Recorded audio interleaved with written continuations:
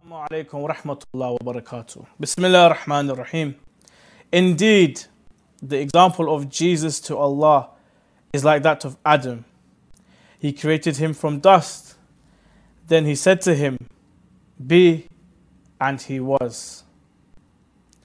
Surah 3, Ayah 59. Welcome, brothers and sisters, to Live in London. Before we begin, we'd like to apologize for the technical difficulties we had yesterday, which have been corrected, and inshallah, there will be no more mishaps. Let us continue our discussion on different prophets, and tonight, inshallah, we'll be discussing Nabi Isa alayhi salam, a personality shared both by Muslims and Christians alike. But what is the reality behind Nabi Isa alayhi salam? Is he truly the Son of God?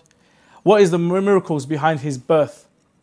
His infancy, what message was he portraying, and how was he tackling the Jewish laws and the Jewish theology in the temples? What was his role back then, and what is his role at the end of time with Imam-e-Zaman? Inshallah, we'll discuss this and a lot more with Dr. Sayyid Ammar Naqshbandi. Assalamu alaikum, Sayyid. Wa alaikum assalam wa How are we? rahmatullah. Alhamdulillah, very well. MashaAllah. We ask all the viewers, inshallah, to forgive us for anything that we've ever said or in any way hurt them on these nights, especially the night of Qadr.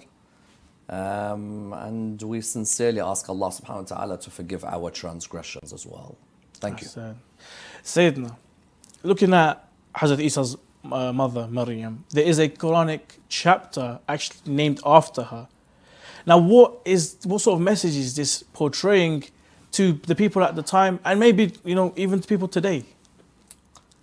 The story of Mary and Jesus is one of the most mentioned and most important stories in the Holy Quran.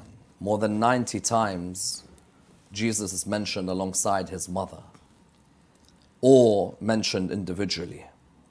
One may argue that after Moses alayhi salam,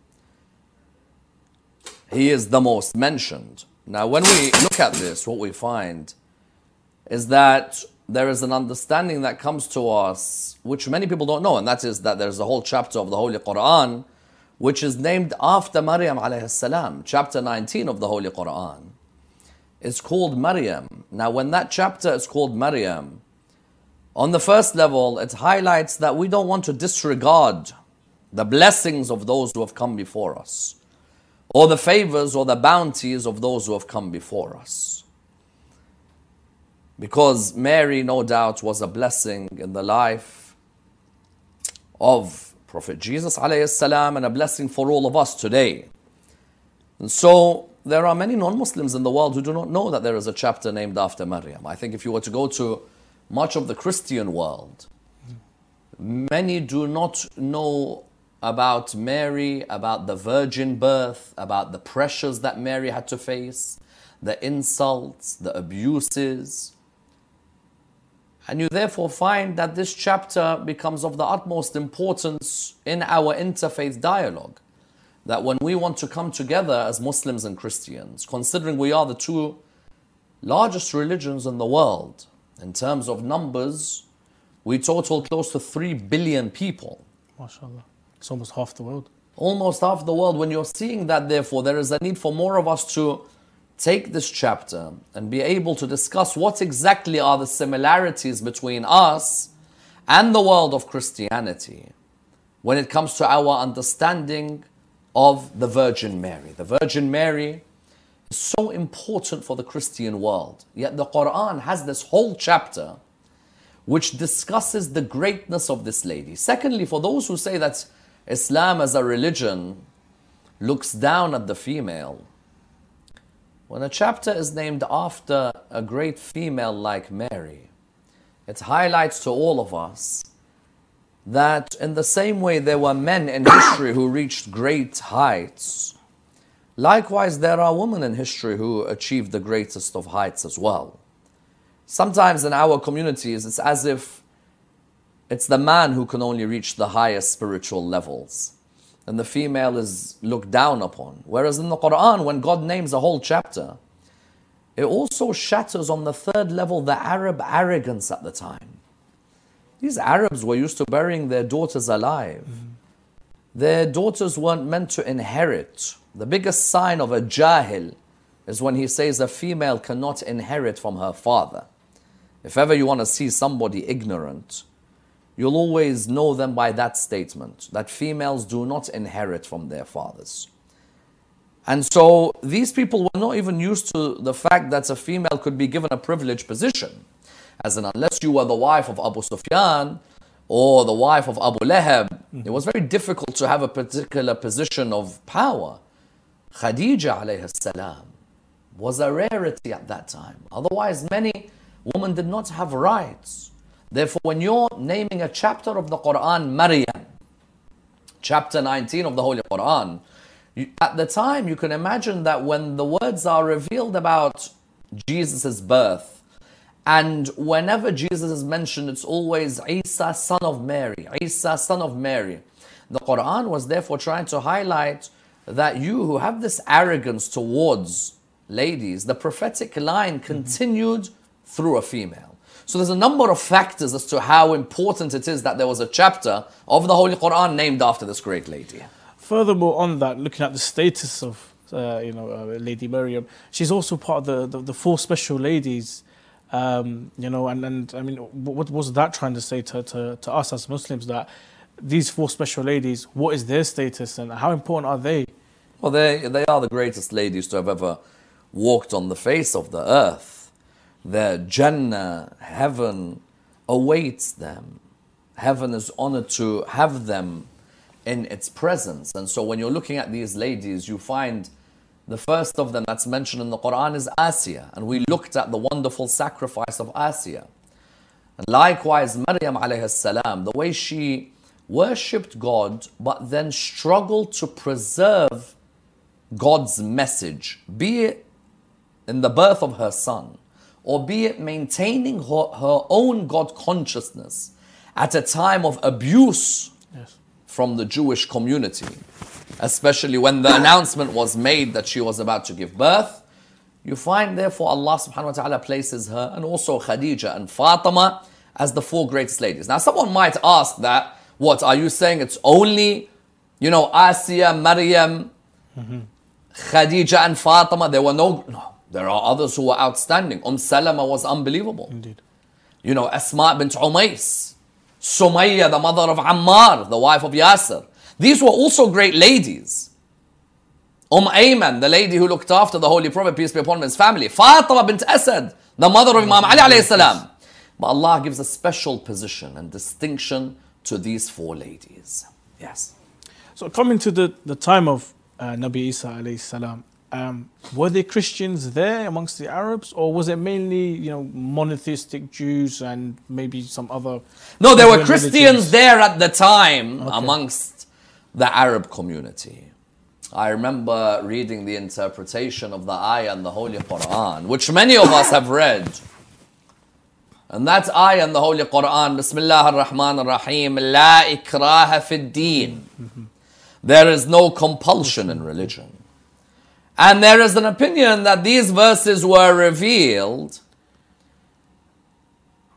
when some of the newly reverted or converted Muslims wanted to force their Christian children or their Jewish children to come towards Islam. Now, can I force my child to become a Muslim? Can I force anyone for that matter to become a Muslim? No, I can't. The Quran says there is no compulsion in religion. If my son or my daughter has made a decision that they want to stay on the path of Christianity, I can't come and put a gun to their head because I'm a Muslim parent that they have to be Muslim.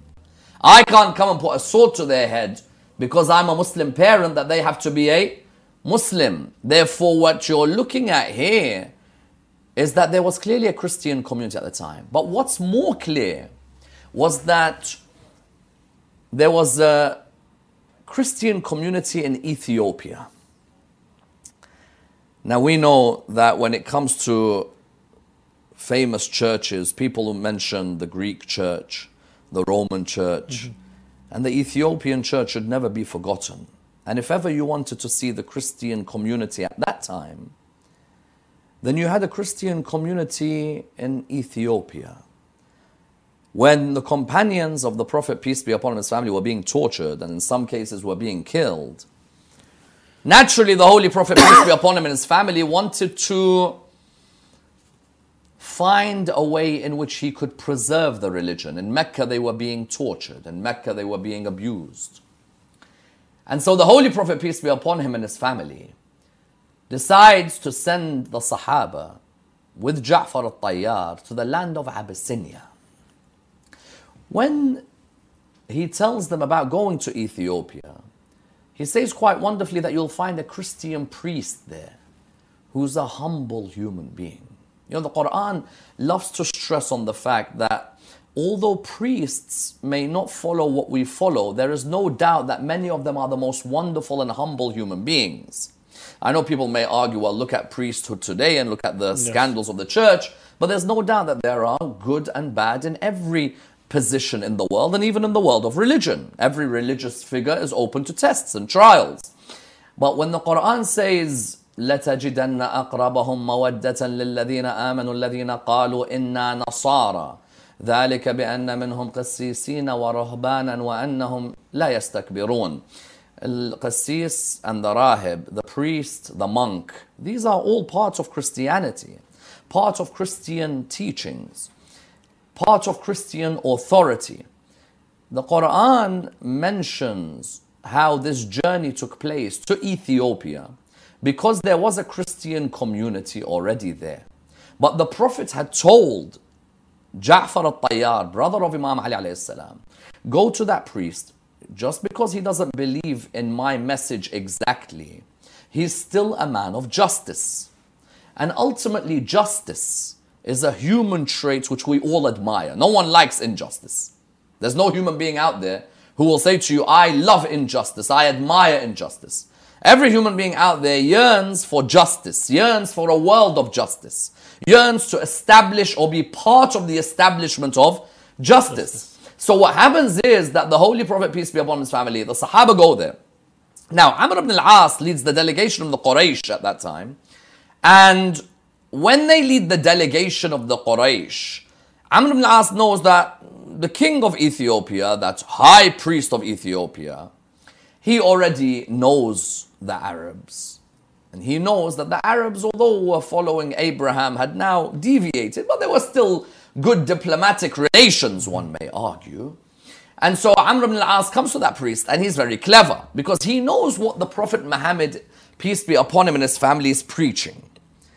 He knows that the Prophet Muhammad is preaching that Jesus is not the Son of God, that Jesus was not crucified, that Jesus is not part of a Trinity. And he's thinking to himself, well, what I could do is I'm going to come to this Abyssinian priest. And when I come to this Abyssinian priest, I'm going to focus on these things. And he does. He says to him that these people, these Muslims, they are people who do not believe Jesus is the Son of God. And they are people who do not believe in the Trinity. And they are people who do not believe in the crucifixion. So then that Abyssinian priest highlighted the humility which Christianity had taught him. What did he say at that moment? He said something quite beautiful. He said, is this what you believe? And Ja'far al-Tayyar said, yes. He said, so what else do you believe in? He said, we believe in all the prophets of God, beginning with Adam, Noah, Abraham. We believe in David and Solomon. And we believe in Jacob and Joseph. And we believe in Job. And we believe in Jonah. We believe in Moses. And we believe in Christ, Jesus, son of Mary. He said to him, you believe in Jesus, son of Mary? He said, yeah. And then from there, the discussion began about Jesus' birth. That discussion of Jesus' birth is a pivotal discussion in the Quran. The Quran wanted to be scrupulous in its detail about the birth of Christ and what took place. So you find that there was a Christian community, and that's why even the Holy Prophet, peace be upon him, and his family, when he went to Medina, when he had to defend the land of Medina, the Battle of Badr, he made it clear, and God makes it clear, a church, a synagogue, or a mosque, all of them are houses of God, and all of them have to be protected. ولولا دفع الله الناس بعضهم ببعض لهدمت صوامع وبيع وصلوات ومساجد. صوامع, بيع, صلوات, مساجد.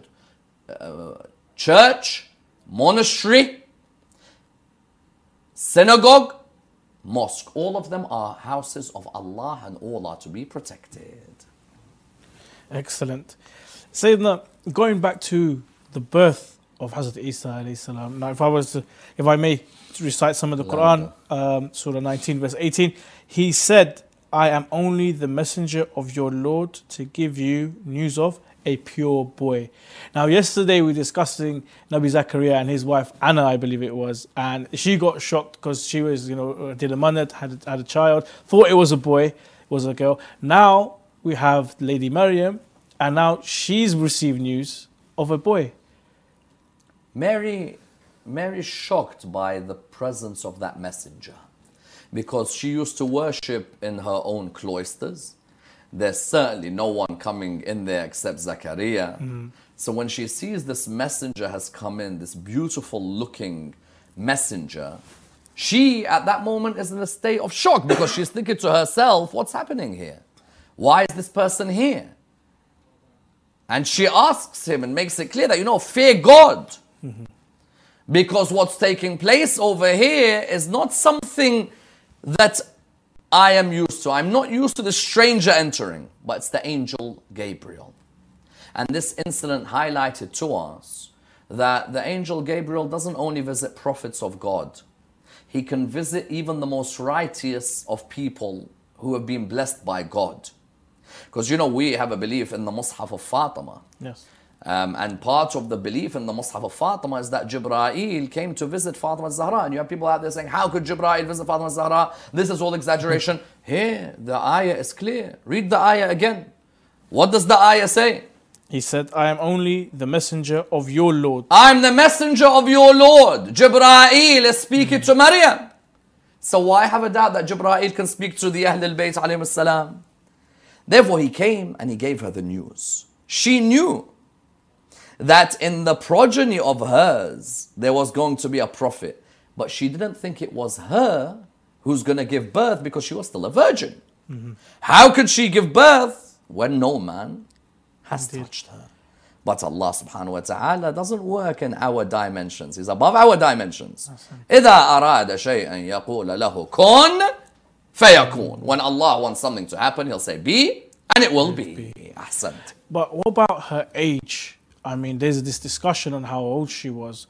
And also there's the issue with, Rasulullah sallallahu alayhi wa alayhi and, him marrying women, which today would maybe consider that this is not an age of marriage. But I don't think she's older than 12 years of age. But Christianity doesn't seem to mention that too publicly.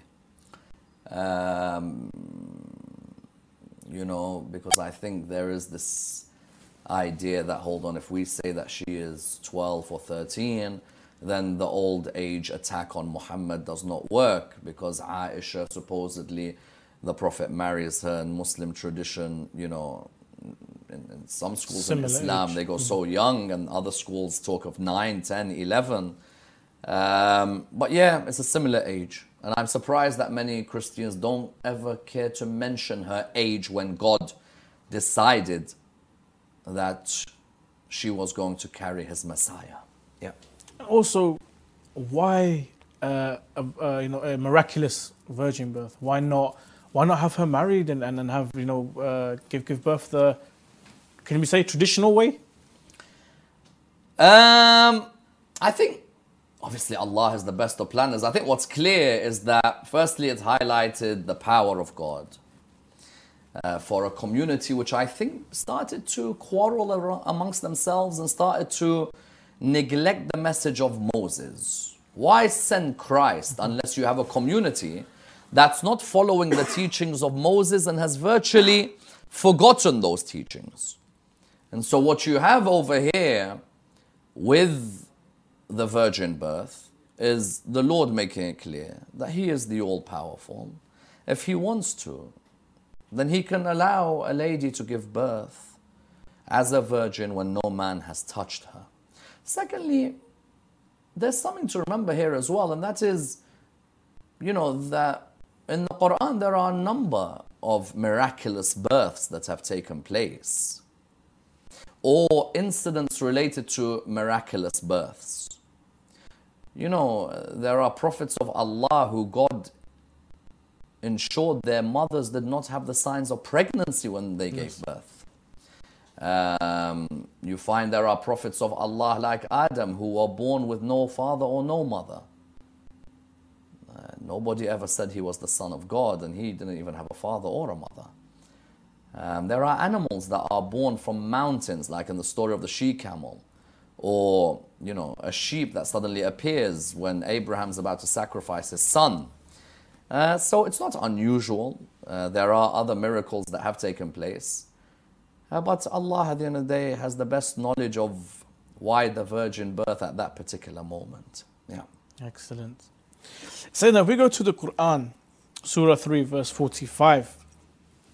When the angel said, "O Mary, indeed Allah gives you good tidings of a word from Him, whose name will be the Messiah, Jesus, the son of Mary, distinguished in this world and the hereafter, and among those brought near to Allah subhanahu wa ta'ala."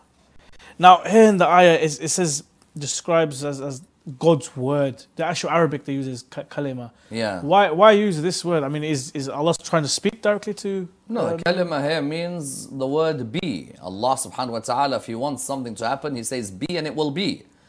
Therefore, what we're talking about here is the process of creation. That Allah subhanahu wa ta'ala, the moment that He wants Christ to be born, all He has to do is say be, and it will be. That is the difference between us and Allah subhanahu wa ta'ala. With us, we can't just say to a creation, be and it will be. For those who are skeptical about how Jesus is born, you may be skeptical amongst each other as human beings because we're limited. But Allah subhanahu wa ta'ala is unlimited. Allah subhanahu wa ta'ala is the all-powerful. إِذَا أَرَادَ شَيْئًا يَقُولَ لَهُ كُن, be, and it will be. Therefore, when someone says Jesus is the word of God and that means Jesus is part of God, no. The kalima doesn't mean that it's a word which is part of God's essence. Allah subhanahu wa ta'ala, when He wants to create something, all that is needed to be done, He says be and it will be. It helps us understand the creation. Yeah. Excellent. Viewers, we're going to go to a short break now, and inshallah after the break we'll continue this discussion on Nabi Isa alayhi salam. Don't go anywhere. Assalamu alaikum wa rahmatullah wa barakatuh.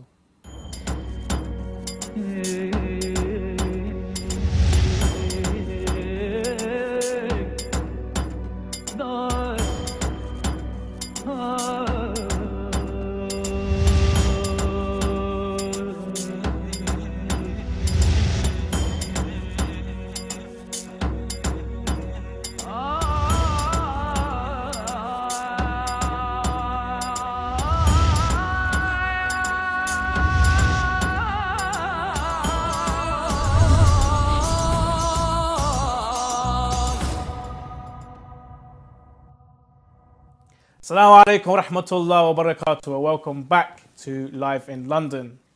Let us continue our discussion with Nabi Isa alayhi salam. Sayyidina, before the break we were discussing the birth of Hazrat Isa alayhi salam. No father figure. Can we say this is one of the greatest miracles and signs of Allah subhanahu wa ta'ala? Well, no doubt it's a great miracle and sign, but to say that this is a reason that He becomes son of God was answered in the event of Mubahala. Once again, you asked earlier about was there a Christian community at the time who were discussing this story of Jesus when the Quran was discussing it. And we had the Christian community of Najran. There was a Christian community in Najran. And when they came to meet the Holy Prophet, peace be upon his family, their main ammunition was that because Jesus had no father, He must be the son of God. So when they came to meet the Prophet in his mosque in Medina, on the first day that they came, they met Uthman bin Affan and Abd al-Rahman bin Auf. They asked about the Prophet, peace be upon his family. They referred them to Imam Ali alayhi salam. Imam Ali tells them, come in humbly tomorrow and you can meet the Prophet, peace be upon him, and his family. When they come in the next day, they begin to ask the Prophet a set of questions. Now, why have they come? Because it's Aam al-Wufud, it's the year of the delegations. If you want to live within the Islamic State, you either continue to live as a Christian who can worship Allah as freely as they want, And if you do that, you pay a jizya. There's a tax that you pay for living within the country, which countries still have until today, irrespective of whichever religion you are. You pay a tax for living within that country. Now, when they came to meet the Holy Prophet, peace be upon his family, their main weapon was that let's see what he's going to answer when we ask him about different prophets and their fathers.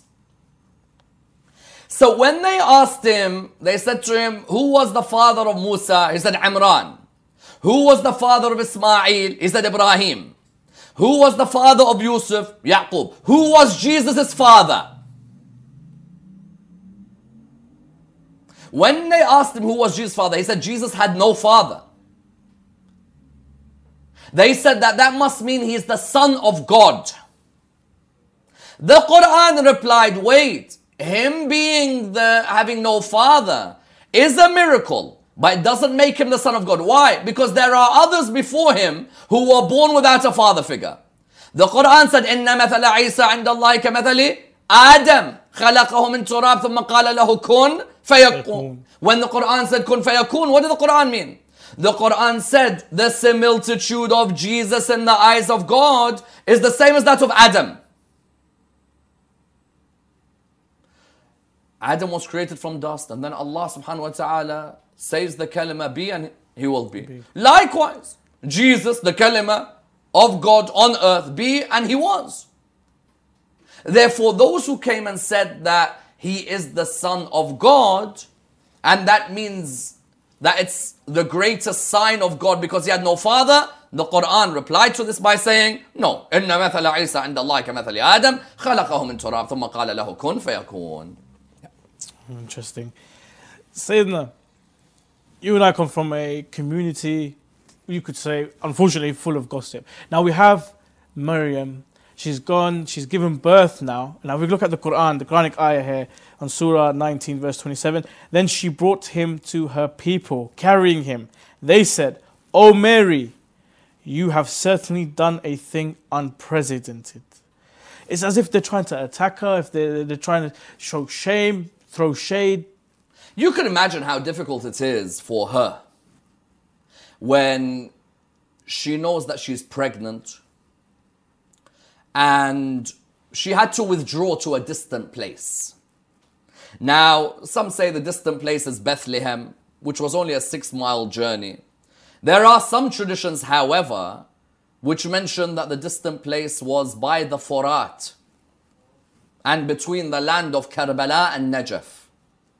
But these are all open to interpretation. She went there. When she went to that distant place, Allah subhanahu wa ta'ala looked after her with the palm trees, with the refreshing water. And we know today that science has shown us how much that water helps when it comes to giving birth, how good food dates are for when someone is trying to recover and gain their strength. And Allah subhanahu wa ta'ala has also informed her through Jibreel that her son will begin to speak. Her son is a sign of Allah subhanahu wa ta'ala. And so what takes place is that she gives birth. And when she gives birth, she's in this distant place. But now she has to return back to who? Return back towards her people. Yeah. Now, the Jewish priests at the time, the rumor went around that Mary is pregnant and seemingly has a child. Suddenly, you know how communities are. Yes. The gossip went everywhere. People started saying, did you hear that Mary's been with someone, Mary's committed zina? Could it be, do you know there was even an accusation that Maryam slept with Zakaria alayhi salam? Astaghfirullah. And I've read a hadith where Zakaria goes back to his wife. And when he goes back to his wife says, don't worry, I know you're a prophet of Allah subhanahu wa ta'ala. I know you would never do such a thing. But there were rumors that were going around. And those rumors that were going around, what were those rumors saying? Those rumors were saying that Maryam has committed adultery. And you can imagine how difficult this was. Now when she comes back into town, She comes back into town, and these priests and rabbis are all getting ready to attack. This was like the golden girl of the temple, the most devout, the best reputation, virgin untouched. Now she's pregnant. We want to know who slept with you. Who have you had intercourse with? Who's done this? The sign from Jesus was, Mom, point to me, I'll speak. And subhanallah, how many times Allah shows us in Islamic history, my prophets on earth don't look at their age. When I want to, I'll bestow them with wisdom. The moment these rabbis were all on top of Maryam, and the moment all of them were like, you, oh sister of Harun, we don't expect such a thing from you. We thought that you are somebody who is of respect. We thought that you are somebody of honor. And now we have realized that you are somebody who is somebody of great insult to our community.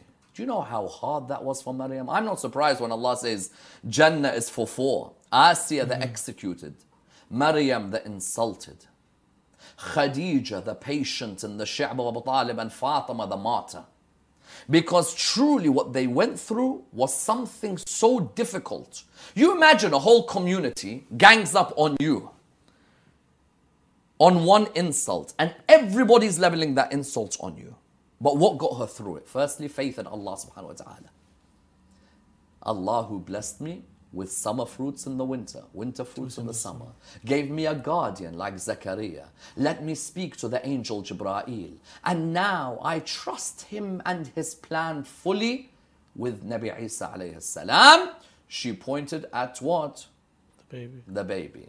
The baby straight away spoke. What did the baby say when the baby spoke? Inni Abdullah. Straight away. I am a servant of Allah. Did he say, I'm the son of God? Never. No. Does he ever say, I'm the son of God? No. Inni Abdullah. The highest level, to be a servant of God. His mom Maryam, one of the meanings of Maryam is servant of God. Now, he's saying, I am a servant of God. Nothing more. Not son, not God, not partner of God. آتاني الكتاب وجعلني نبيا. He has given me the book and made me a prophet. وجعلني مباركا أينما كنت. And he's made me blessed wherever I am. وأوصاني بالصلاة والزكاة ما دمت حيا.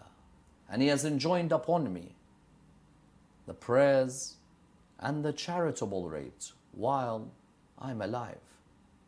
وَبَرًّا بِوَالِدَتِي. And to be righteous to my mother.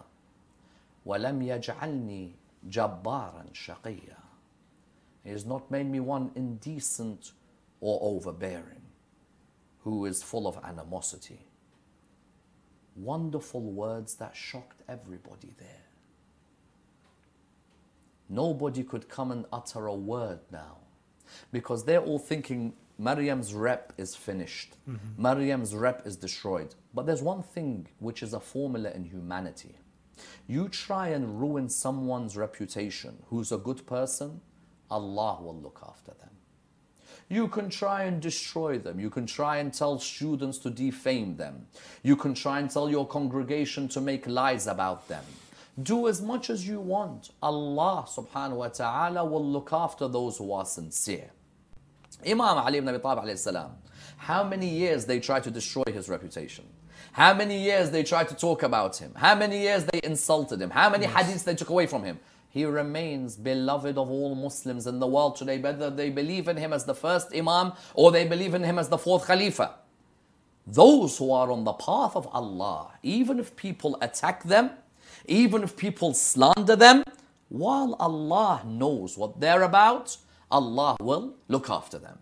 Therefore, the Quran mentioned in great detail how these people insulted her, how she had withdrawn to a distant place, how she came back to Jerusalem, how she faced the attacks, and how Nabi Isa alayhi salam truly was a miracle of God at that moment. Glory be to Allah. Sayyidina, you mentioned sister of Harun, and the ayah that I mentioned, if we go to the second ayah, the following ayah, 1928, O sister of Aaron, your father was not a man of evil, nor was your mother unjust. Sister of Aaron, which Harun are we referring to here? Yeah, it's an interesting question. One opinion is she was from the descendants of Nabi Harun alayhi salam. Okay. So the brother of Nabi Musa. alayhi Another opinion is that she may have had a brother by the name of Harun. So if she's sister of Harun, it could be literally or metaphorically. It's like when a prophet is known as, وَإِلَى مَدْيَنْ أَخَاهُمْ شُعَيْبٍ. Doesn't mean literally Shu'aib was there 24/7. He could have been in another area, but because he lived amongst them.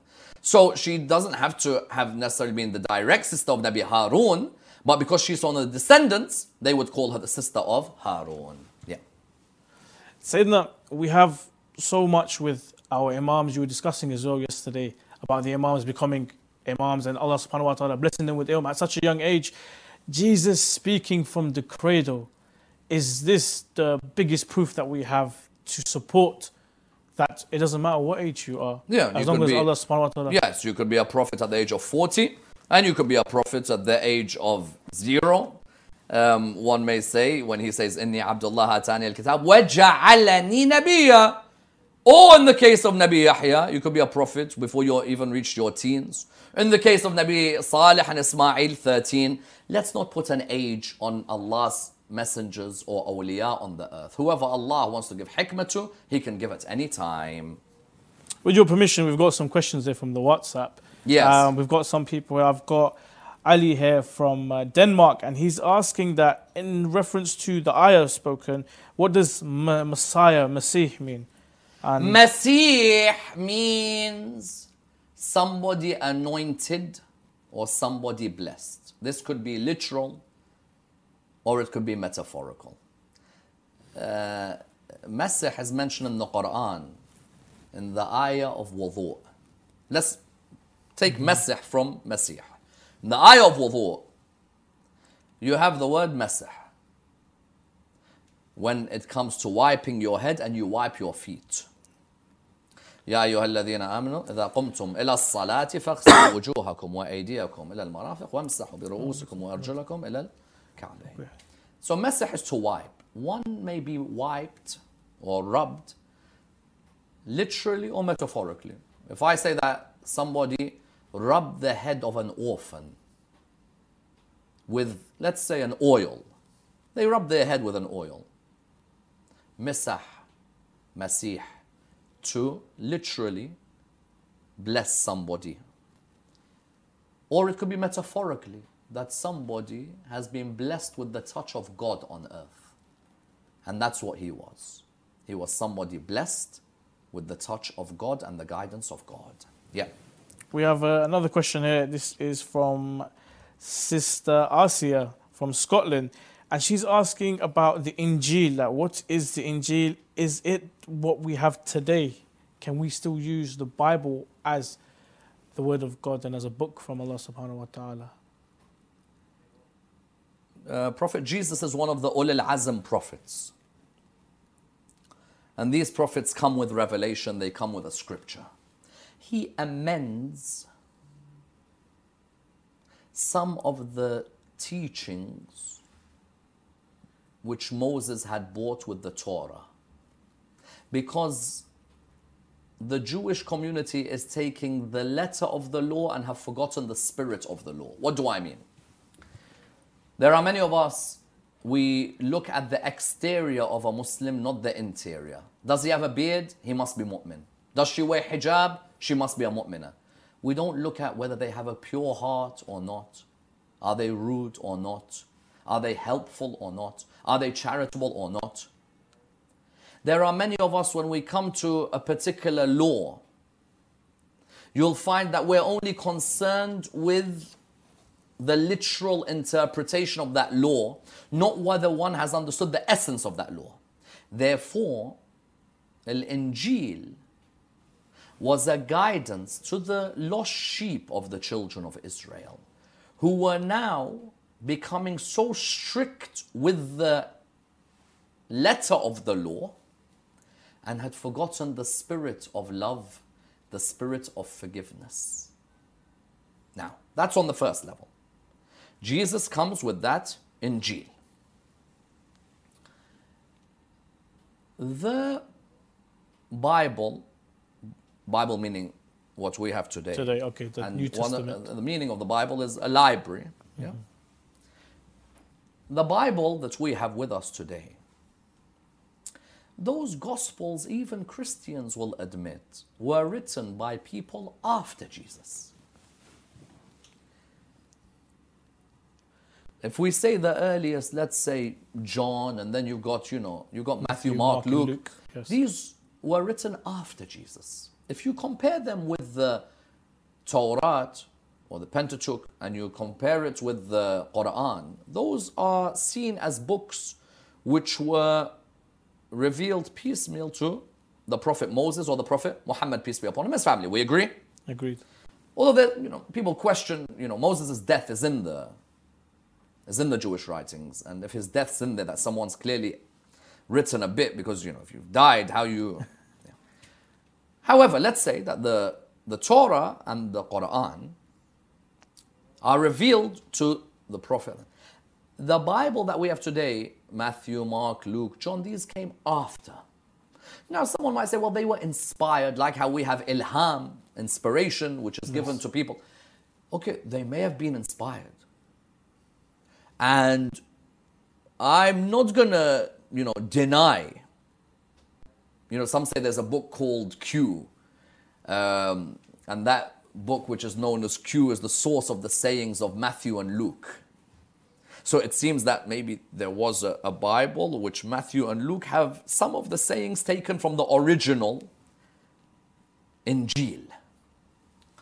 But for us as Muslims, the Bible as it stands today, while we don't deny that there are some words which have come from the Prophet Jesus alayhi salam,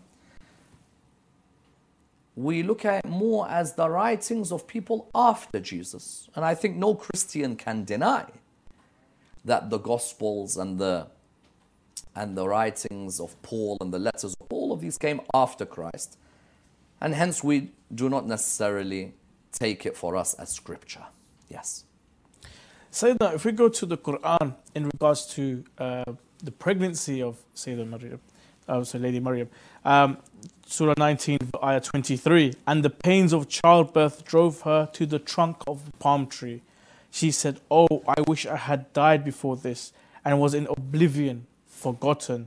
I mean, it seems as if she's in despair. It seems that there's a lot of pain, there's a lot of torment. No, the pain is not physical pain. The pain is what will happen when those rabbis get a hold of me. Oh. But Allah showed her with her beautiful son that He was ready to answer them. Yes.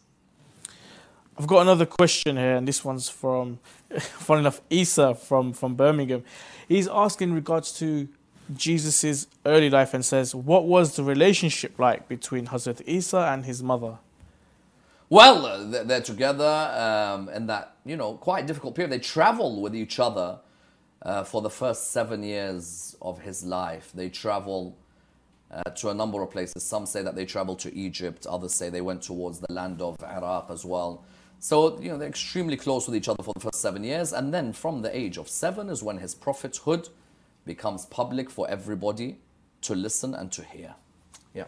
So I have a personal question myself, and that is, Hazrat Isa alayhi salam come and he gave teachings. What about Christianity today? I mean, we personally, who do you think is responsible, or what do you think has happened with the theology that was brought down by Nabi Isa? Well, naturally, what I'm going to say is coming from a Muslim viewpoint. I believe that Paul is the main figure of Christianity today, and that's in our traditions. I don't believe that the teachings of Christianity today, when it comes to theology, are the teachings necessarily of Christ. I believe, a lot of the ideas about salvation and believing in the one who was crucified and the original sin and Jesus dying for our sins, I believe Paul has as much influence, if not more, than Jesus. And if you want to look in the Bible, you can see the influence of Paul. And it's not the first religion which had people come after the Messiah who distorted some of the teachings of the prophets who came before them. Yeah. Let's move our discussion on to the 12 disciples. Now in the Quran, if we look at Surah Ma'idah, verse 111, and remember when I inspired to the disciples, believe in me and my messenger Jesus. They said, we have believed, so bear witness that indeed we are Muslims, in submission to Allah subhanahu wa ta'ala. How do we view the disciples and this notion of them even asking for food from the heavens? Yes, well, the disciples of Christ, they have their testing moments, there's no doubt. I think that is agreed upon in Christianity and in Islam. You'll find that there is amongst them, the good ones, the pure ones. And then there are those who are tested with the world within which they live. You find Surah Al-Ma'idah is actually named after an incident with the disciples of Jesus. Surah Al-Ma'idah discusses how the disciples had fasted for 30 days. And when they had fasted for 30 days, then at the end of the fast, they asked Jesus, can your Lord send us down food from heaven? It showed that even them, in terms of their iman, some are wavering, some are uncertain, some believe in him wholeheartedly. And they say that they want their certainty to increase by looking at this sign. And Nabi Isa alayhi salam duly asks Allah subhanahu wa ta'ala, Allahumma rabbana anzil alayna ma'idatan min as-sama'i takunu lana 'iidan li awwalina wa akhirina wa ayatan mink warzuqna wa anta khayrul raziqin. O Allah, my master, my nourisher, send us down food from the heavens. Is this feeding of the 5,000? Is it in relation to that, or is it totally No, this is in relation to the disciples questioning. And so Allah subhanahu wa ta'ala sends them the food from the heavens. But I think amongst these disciples, as I said, there are those who had firm faith, and there are those whose faith was constantly wavering or being affected by certain issues. And I think that's where the Last Supper, which we have in the hadith literature, where Jesus begins to talk to them that he's going to depart from this world. There are plots to kill him. Which one of you, there'll be one of you who'll be loyal to me. And then there'll be one of you who'll stab me in my back 12 times. Will not be loyal to me. So you find that amongst these disciples, and even in Christian thought, there is a difference in terms of the levels of belief in them when they're tested with certain issues. Yeah. Insightful. Say like yesterday we discussed Nabi Yahya. Now Nabi Yahya and Nabi Isa are relatives, the mothers and sisters, the auntie and mother. And even in Christianity there is a meeting between the two. If my memory serves me correct, because I went to Catholic school, I think it's by the Lake Galilee where they meet. Nabi Yahya's death must have hurt Hazrat Isa, no? Yeah, Nabi Isa alayhi salam was an extremely soft-hearted person, full of love, full of forgiveness. And, he loved Nabi Yahya. He admired Nabi Yahya. And he had sent Nabi Yahya and the other disciples to go and preach to that king who wanted to marry his niece, as we mentioned in the lecture on Prophet Yahya alayhi salam. So when Nabi Yahya was beheaded and killed, that hurt Nabi Isa. And actually, of the miracles which Nabi Isa has, is he's able to raise the dead and make them alive with the permission of Allah subhanahu wa ta'ala. And so what you have is that Nabi Isa alayhi salam, on one occasion, raises Nabi Yahya from the dead and makes him alive. And Nabi Yahya asks him, why did you do that? And he said, because I missed you and I was so hurt by your death. And then Nabi Yahya tells him that, well, you're going to make me taste the pangs of death again. It's not fair. But yeah, one of the miracles was that he could raise the dead and make them alive. And so therefore, these miracles, which are very important for us to understand, he used on John the Baptist. But yes, he was definitely devastated with what had happened to Nabi Yahya alayhi salam. With Hazrat Isa alayhi salam, we call him Ruhullah. Surely this confirms, the Spirit of God, the Holy Trinity? No. Ruh Allah means Allah creates a spirit and then He infuses that spirit into the womb of Mary. Allah can create what He wants. We've repeated this a number of times in this show. Allah creates the spirit does not mean that the spirit is part of Allah. Islam completely rejects the Trinity. And the reality is that many Christians themselves admit the Trinity is a leap of faith. There are many Christians who cannot explain to you the Trinity. I remember a Christian asked Imam al-Rada alayhi salam, what do you say about Jesus? He said, Jesus is a great prophet of God. We admire him and revere him. But we believe our Prophet Muhammad, peace be upon him, and his family is greater than him. He said, why? He said, because our Prophet, peace be upon him, and his family prayed and fasted more than Jesus. So then the Christian said, how dare you say someone prayed more than the Lord Jesus? To which Imam al-Rada alayhi salam replied, if he is your Lord, can you tell me who he was praying to? If he is God, who is he praying to? This whole idea that he is God, but then God took a part of himself and made him a son, or he sent his son, or it's a symbolic. I think Christian theology itself hasn't come around to understanding the Trinity. This is the reality. Now, there may be people out there who have a leap of faith. There may be people out there who have a spiritual feeling about it. That's between them and God. I'm no one to get in their way. Ultimately, they will meet their Lord. And they will answer for what they believe and whether they use their intellect to come to any conclusion that was rational. But when we say Nabi Isa is Ruhullah doesn't mean that he is the spirit of Allah, a part of Allah came down on the earth. It means Allah created the Ruh, like He created the Ruh for you, for me, for others. But this was distinct in the sense that it was created because no male and female joining. But then we had earlier Nabi Adam alayhi salam with no father and mother as well. Interesting. Yeah. Say, if we go to the Quran, Surah 61, verse 6, and mention when Jesus, the son of Mary, said, O children of Israel, indeed I am a messenger of Allah to you, confirming what came before me of this Torah and bringing good tidings of a messenger to come after me, whose name is Ahmed. But when he came to them with clear evidences, they said, this is obvious magic. I mean, here in the Quran, we have Hazrat Nabi Isa discussing the following. The Muslim belief is that Nabi Isa alayhi salam spoke about the Holy Prophet, peace be upon him, and his family. And that he told his people that after me will come Ahmed. So he had mentioned it very clearly. Well, as I said, the Bible that we have today is the Bible written after Christ by disciples who in many cases had never met him, and then dominated by a Jewish convert who suddenly becomes the base of Christian theology forever. And then a number of creeds which the Romans decide are the creeds of Christianity, most notably the Nicaea Creed.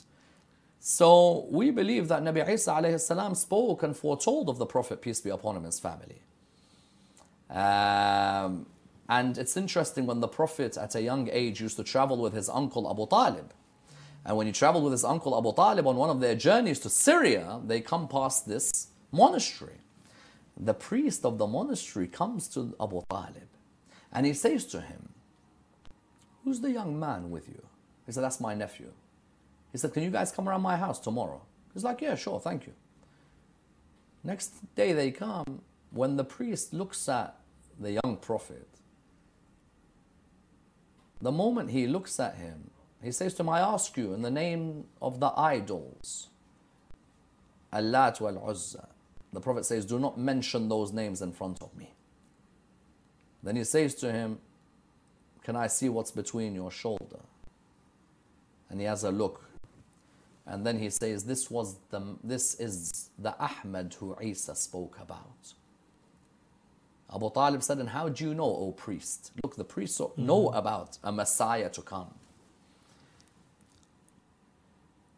He said, firstly, when I saw him walking past the trees would bow down towards him.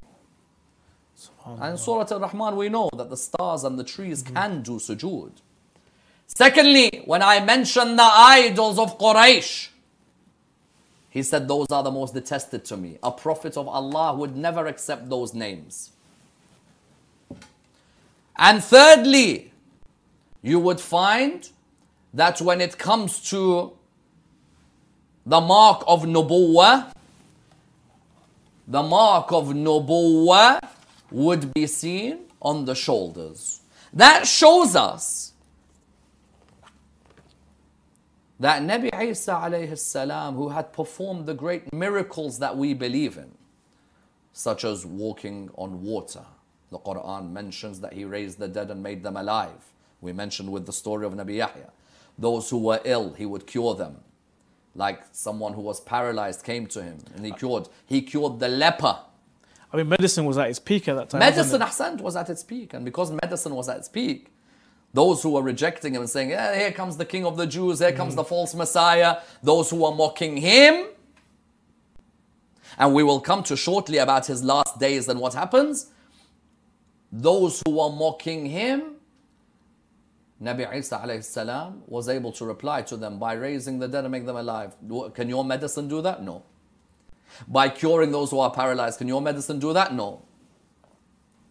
By curing the leper, can your medicine do that? No. By restoring the eyesight of the people. But one thing is clear. Everything he did, bi'idhnillah, with the permission and from the power of Allah subhanahu wa ta'ala. The Quran always mentions the word bi'idhni, bi'idhni, bi'idhni, bi'idhni, bi'idhni. Without Allah's permission and Allah delegating that wilayah of creation, for example, when he was able to create, that delegation of that wilayah in its small amount, Nabi Isa always acknowledges. And in the Quran on a couple of occasions, notably in Surah 5 verse 116, he makes it clear that Allah subhanahu wa ta'ala, when he asks him, did you tell the people to worship you and your mother? What does he reply in Surah 5 verse 116? He says, and beware the day when Allah will say, O Jesus, son of Mary, did you say to the people, take me and my mother as deities besides Allah? He will say, exalted are you. Exalted are you. It was not for me to say that to which I have no right. If I had said it, you would have known it. You know what is within myself, and I do not know what is within yourself. Exalted are you. If I had said such a thing, you would have known it. Nabi Isa never said that he's the son of God. Nabi Isa never for a moment said that his mother is to be worshipped. Nabi Isa said, I am a prophet of the prophets of Allah. آتاني الكتاب جعلني نبيا جعلني مباركا أينما كنت. And he prophesied, the Prophet, peace be upon him, and his family will come after him. Naturally, this, alongside him speaking out against the Jewish priests, started to cause tension. Now, firstly, he had amended what the Torah had taught. Secondly, he has the Injil. Thirdly, he spoke out against the men of religion.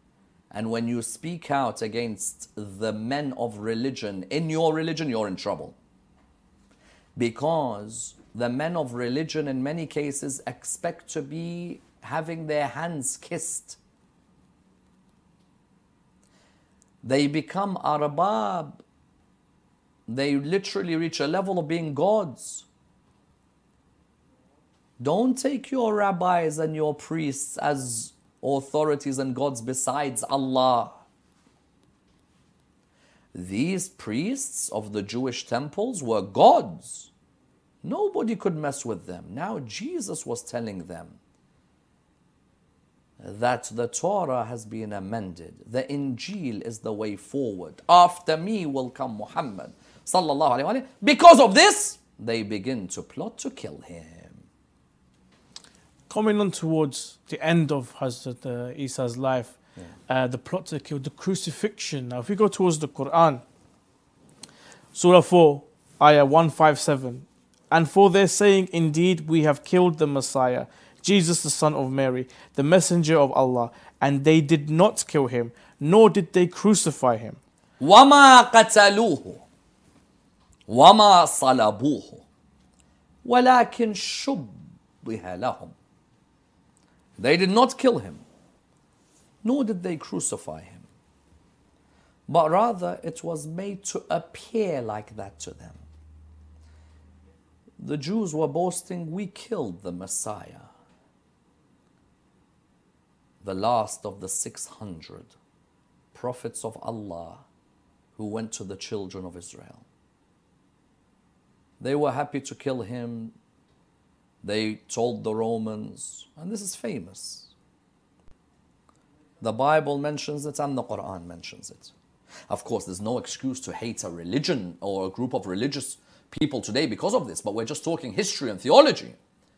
The Jews were the ones who had, at that time, plotted to kill Jesus, son of Mary. The Quran sees that the Christians who are also living at the time, we mentioned in Najran, there's Christians living in Abyssinia. They believed in the crucifixion because the belief in the crucifixion and the belief that Jesus was God and all of this was pushed straight away. And the main architect was Paul. I've repeated this about 5-6 times. And any Christian out there, go and study Paul. Paul is quite important. How the Bible becomes Paul and Paul's visions and Paul's worldview and Paul's letters to Corinthians, etc. A person should reflect on this. However, they decide that they'll kill him. The Quran says, وَمَا قَتَلُوهُ وَمَا صَلَبُوهُ وَلَكِنْ شُبِّهَ لَهُمْ. What does this mean? Of course, I'm not going to deny some scholars in Islamic history believe that Jesus was crucified. I'm not going to say that there wasn't a single scholar who didn't say that he was crucified. There are some believe that, yeah, he was. And that they did not kill him, nor did they crucify, means that you people weren't the ones that caused him to be killed or crucified. Okay? But the opinion in the school of Ahl al-Bayt is that when the Jews and the Romans got together to kill Christ, the night before the crucifixion, had said to his disciples, which one of you is willing to lay down his life for me, where he will be made to appear to look like me? One of them said, I will. That person who said, I will, his face would be made to appear to look like Christ. These are of the opinions that are given as to what took place. The Quran is silent on exactly who was crucified. Quran says, وَمَا قَتَلُوهُ وَمَا صَلَبُوهُ وَلَكِنْ شُبِّهَ لَهُمْ. But in our books of ahadith, it's mentioned that it was made to appear that one of them would look like, and then Nabi Isa said, and which one of you will go behind my back 12 times? You know how the Christian world talks of Judas going behind and leading them and so on. You chiefs of the children of Israel, you plan and we plan, and we're the greatest of planners. When they came to what they thought was the house of Jesus, they've come to take him. That companion or disciple of Christ, his face was made to appear, and they took him and they crucified him. Some say that the person who was made to appear was Judas, that his face looked like Christ and they ended up going to kill him. And we can go into discussions here. I'm always surprised by one line in the Bible, and that is when Jesus, supposedly on the cross, he's talking to the Father up there, but he's part of the Father, and the Father's down here. I get confused, but I don't want to belittle, because at the end of the day, theologically, a person has their own belief systems, and I don't want to belittle anyone, but I've never understood what's going on. And I've never understood why Jesus, if you ask many Christians what was Jesus' mission, they'll say Jesus came to die for our sins. You agree? Isn't that the line you always say? Yeah, that's what they say. He came to die for our sins. And any martyr, normally when they're dying, they're very passionate about saying we've fulfilled what God wanted. So when Sayyidah Zainab sees Imam al-Hussein dying, she'll say, Allahumma taqabbal minna hadha al-qurban wa hadha al-qalil. Accept this sacrifice from us. But whoever that Jesus was on the cross, according to the Bible, he says, my Lord, why hast thou forsaken me? Firstly, who's he talking to? If he's come down onto earth, who's he talking to? Secondly, if he's come to die for our sins, why is he talking about being forsaken? So they said, no, that's the human side of Jesus now talking. Bro, I'm baffled. I must admit, I'm baffled. And I don't want to again make fun. I don't mean this in any way of belittling, but I'm confused. Believe you me, if people can send me good arguments on this whole issue of my Lord, why hast thou forsaken me? Yeah, but you're happy to die for my sins. I'm supposedly born a sinner because I have to bear the guilt of a crime where I wasn't at. There's a murder in Chicago, but I'm a sinner because I'm in London. Adam ate from a tree and he becomes a sinner, and now we're all sinful. Okay, let's accept that theology. But Jesus, when he's dying, is like, my Lord, why me? But hold on. The whole aim was that you were going to die for us. So why is there a confusion now? No, that's the human Jesus. Human, God, human. It's baffling. It really is. Quran says, وَمَا قَتَلُوهُ وَمَا صَلَبُوهُ وَلَكِنْ شُبِّهَ لَهُمْ. Well put forward. Sayyidina, we're coming towards the end of the show, and it is Laylatul Qadr. A lot of people will be going towards the mosque to change their destiny, pray for the future. And the future has prophesied an Imam to come and also for Jesus to return.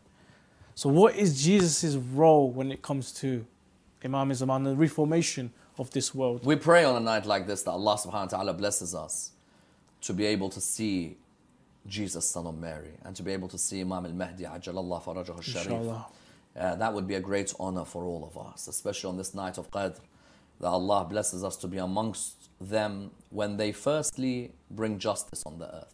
Secondly, the removal of injustice. Thirdly, judge people the way Dawood alayhi salam judged people, with justice from their books. Half the world or a quarter of the world is a Christian community. And we believe that Nabi Isa alayhi salam will make clear the true teachings of Christianity under the guidance of the son of Fatima al-Zahra alayhi salam. For even when Nabi Isa is about to lead prayer, he says, you lead. Imam wants him to lead, he says, no, you lead. Interesting that an Imam of Ahlul Bayt leads a Prophet of Allah subhanahu wa ta'ala in salah. And this is seen within the literature of the Muslims. And that the Dajjal system will be ended by Nabi Isa alayhi salam. That system which is a corrupt system, a system that seeks to kill and destroy all the messages of the Lord. And that the original spirituality of the Christian faith re-emerges with Jesus, son of Mary. May Allah subhanahu wa ta'ala bless us to be alongside Nabi Isa and alongside Imam Sahib al-Zaman, when they both reappear as saviors in the truest sense of the word for humanity at large. Inshallah, tomorrow we'll end with our Holy Prophet, peace be upon him, and his family. Inshallah. Thank you very much, Sayyid. God bless you. And thank you to all the viewers. Thank you for your messages, your comments, your questions. And inshallah, we'll be here tomorrow with a new discussion on the Prophet Rasulullah sallallahu alayhi wa alayhi. Next up, inshallah, later on, we will be having live Amal from London and Karbala. So this night, this holy night of Laylatul Qadr, please join us, where we will be at 10 p.m. UK time, where we will be broadcasting the Amal from London as well as Karbala. Inshallah, you can join us then. Until tomorrow, Assalamu alaikum wa rahmatullah wa barakatuh. Thank you for listening to our podcast. We encourage you to look at our audio library for more content on Quran, ethics, lifestyle and spirituality. Imam Hussein TV3, your gateway to Karbala.